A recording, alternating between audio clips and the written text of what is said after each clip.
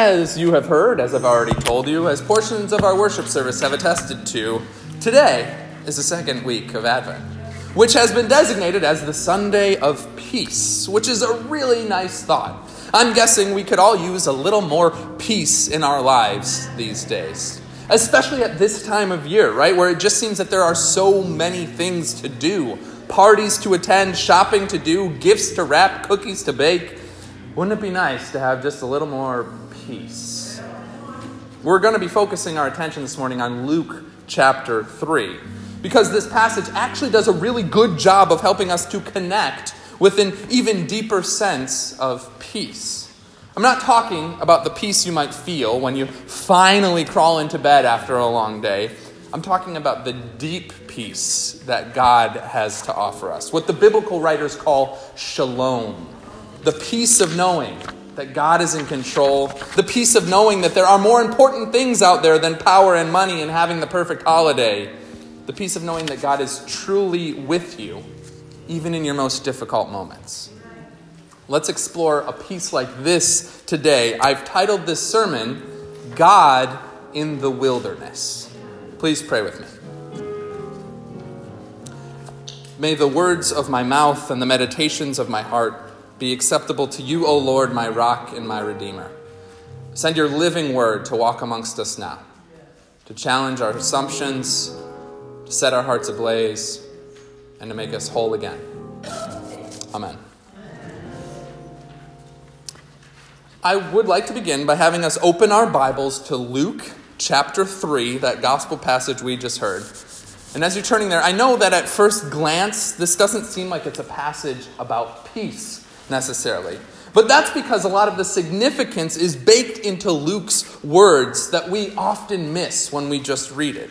Let's read that first portion of the gospel passage again. I'm going to read it to you out loud, and then I'm going to point out to you something very unique that the gospel writer Luke is doing here.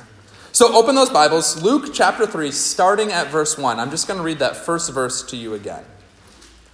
In the 15th year of the reign of Emperor Tiberius, when Pontius Pilate was governor of Judea, and Herod was ruler of Galilee, and his brother Philip was the ruler of the region of Iturea and Trachonitis, and Lysanias was ruler of Abilene, during the high priesthood of Annas and Caiaphas. Okay. So Luke is giving us all sorts of historical information here, right? At the beginning of Luke's gospel, in chapter 1, he says very clearly that he wants to give an orderly account of the events concerning Jesus of Nazareth. And clearly that's what he's doing right here with this long list of emperors and governors and high priests and rulers. Luke does this so that the reader can understand the exact timing of the events that are taking place. When was this? Oh, yeah, it was during the 15th year of Emperor Tiberius, when Pilate was governor and Herod and Philip were rulers and Caiaphas was a priest. So Luke is name-dropping here in order to help the reader know when it was that everything happened. But Luke is also name-dropping here for another purpose. By listing off all these names of emperors and rulers and governors in the region at that time, Luke is forcing the reader to think about these important people who hold power. Most of this effect is lost on us today. We hear all this list of random names, and it's just people who are long gone. It seems like a distraction from the rest of the passage. We hear this long list of names, and you start to wonder, is Pastor even saying those names right? I want you to know I looked it up very carefully and wrote the pronunciation down so I could get it right. Again, it seems like a distraction from the rest of the passage. Oh, just get to the point. Stop with this long list of names. But I want to make sure that we see today just how crazy this opening is to Luke chapter 3. Luke is listing the names of 6 big, important people in that time period. And then he just tacks on verse 2 to the end.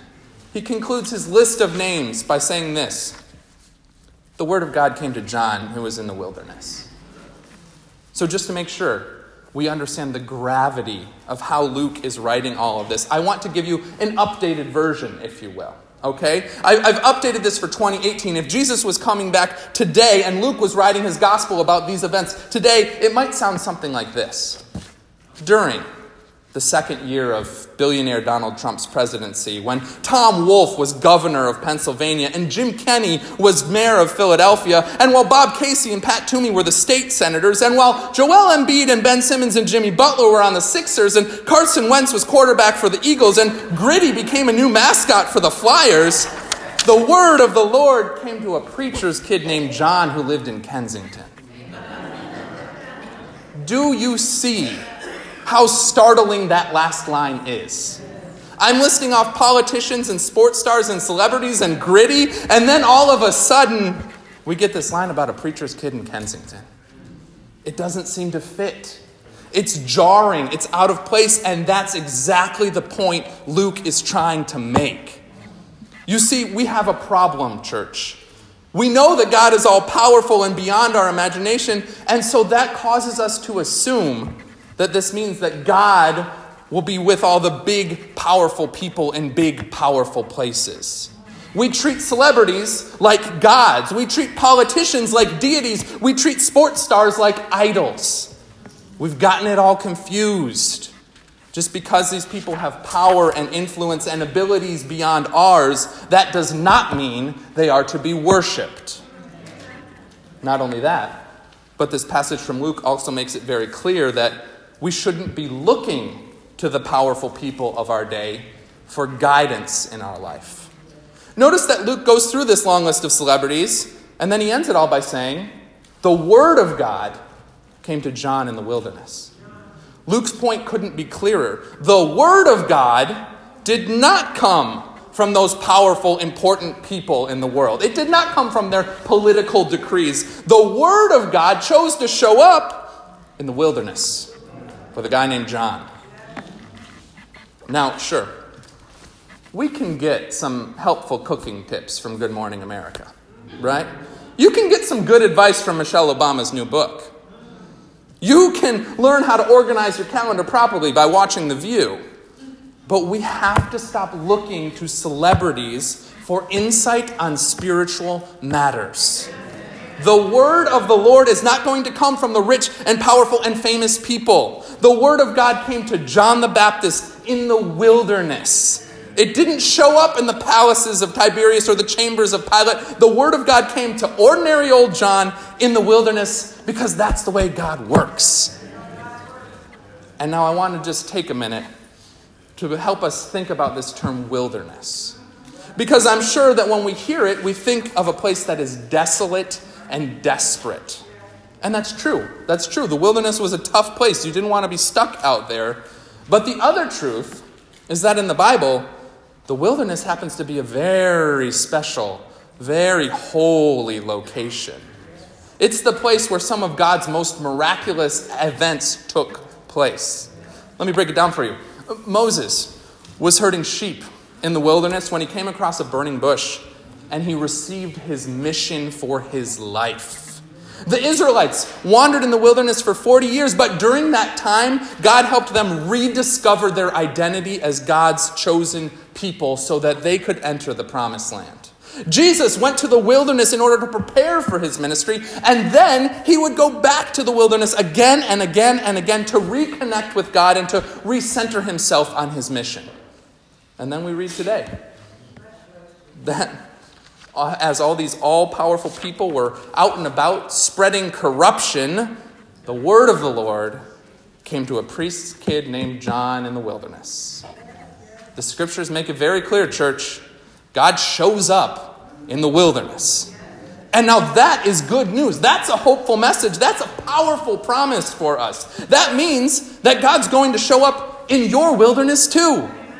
If you're going through something right now, our faith says that God's going to use this moment to prepare you for what comes next. If you feel like you're wandering in your life right now, our faith says that God will use this wilderness moment to prepare you for your true purpose. If you're feeling lost or forgotten at the moment, our faith says that God hasn't forgotten you.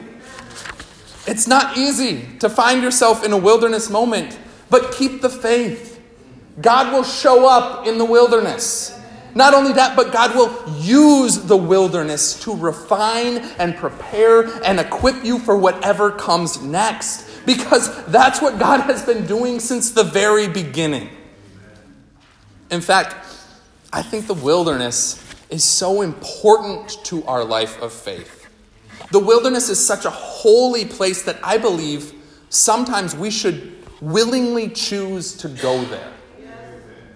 In our world of 24-hour news cycles, social media applications that allow you to scroll forever, celebrities that pop up on billboards and on TV, in our world where it seems like we are constantly being fed a message that these powerful people are gods that we should worship, we simply have to head to the wilderness once in a while to escape it all.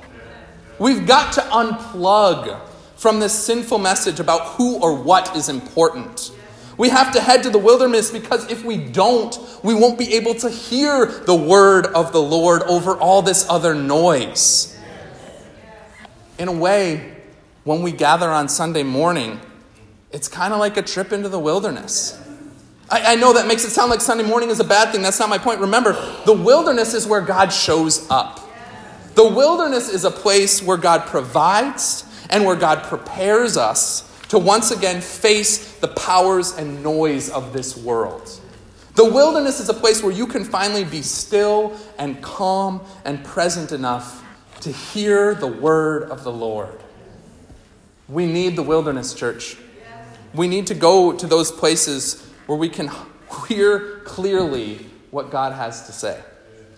Powerful people, celebrities, sports stars, and politicians, they're constantly trying to tell us who we are and what should matter in our life. But more often than not, what these powerful people tell us is completely different than from what God has to say to us.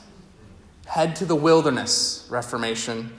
During these hectic weeks leading up to Christmas, when to-do lists and shopping trips and advertisements flood our lives, take time to come to church or to read your Bible or to say a prayer. Take some time to hear what God has to say to you. Because God wants you to know that you're loved beyond measure. You have worth. You have value. God has a purpose for your life. God wants you to know that money and power and fame are not the path to a meaningful existence. God wants you to know that the wilderness that you might be facing right now won't last forever. In fact, the wilderness will be the place where God shows up. I want to close by reminding us of the exact words that God gave to John in the wilderness all those years ago. You see, the specific message that John received and then shared with others was quite simple. It was simply this: repent and be baptized. That was the word that came to John in the wilderness. That's it. Repent from your sinful ways and be baptized. Be born into a new life with God. And so that's what I invite us to do as well. This word repent, it literally means turn around. And so this week, that's my challenge to you. Turn yourself away from just one of these many distractions that we've named here this morning. Instead of watching that next episode on Netflix, instead of scrolling through Facebook for another 40 minutes, instead of watching one more talking head on CNN, instead of giving in to all these distractions, just turn yourself to God for a moment. Just try it for me once. Instead of spending 30 minutes on a distraction, take one time this week to spend 30 minutes with God. Whether that's in prayer or reading scriptures or a devotional, just take a 30-minute trip to the wilderness, Reformation. See what God has to say to you there. You see, the sports stars, they're going to retire. The politicians will be voted out of office. The celebrities will fade from memory. As the scriptures say, the grass will wither and the flowers will fall, but the word of the Lord will stand forever. And the word of the Lord is for you. Turn from the distractions and hear the word of the Lord again. Hear the promises that God wants to share with you. Amen.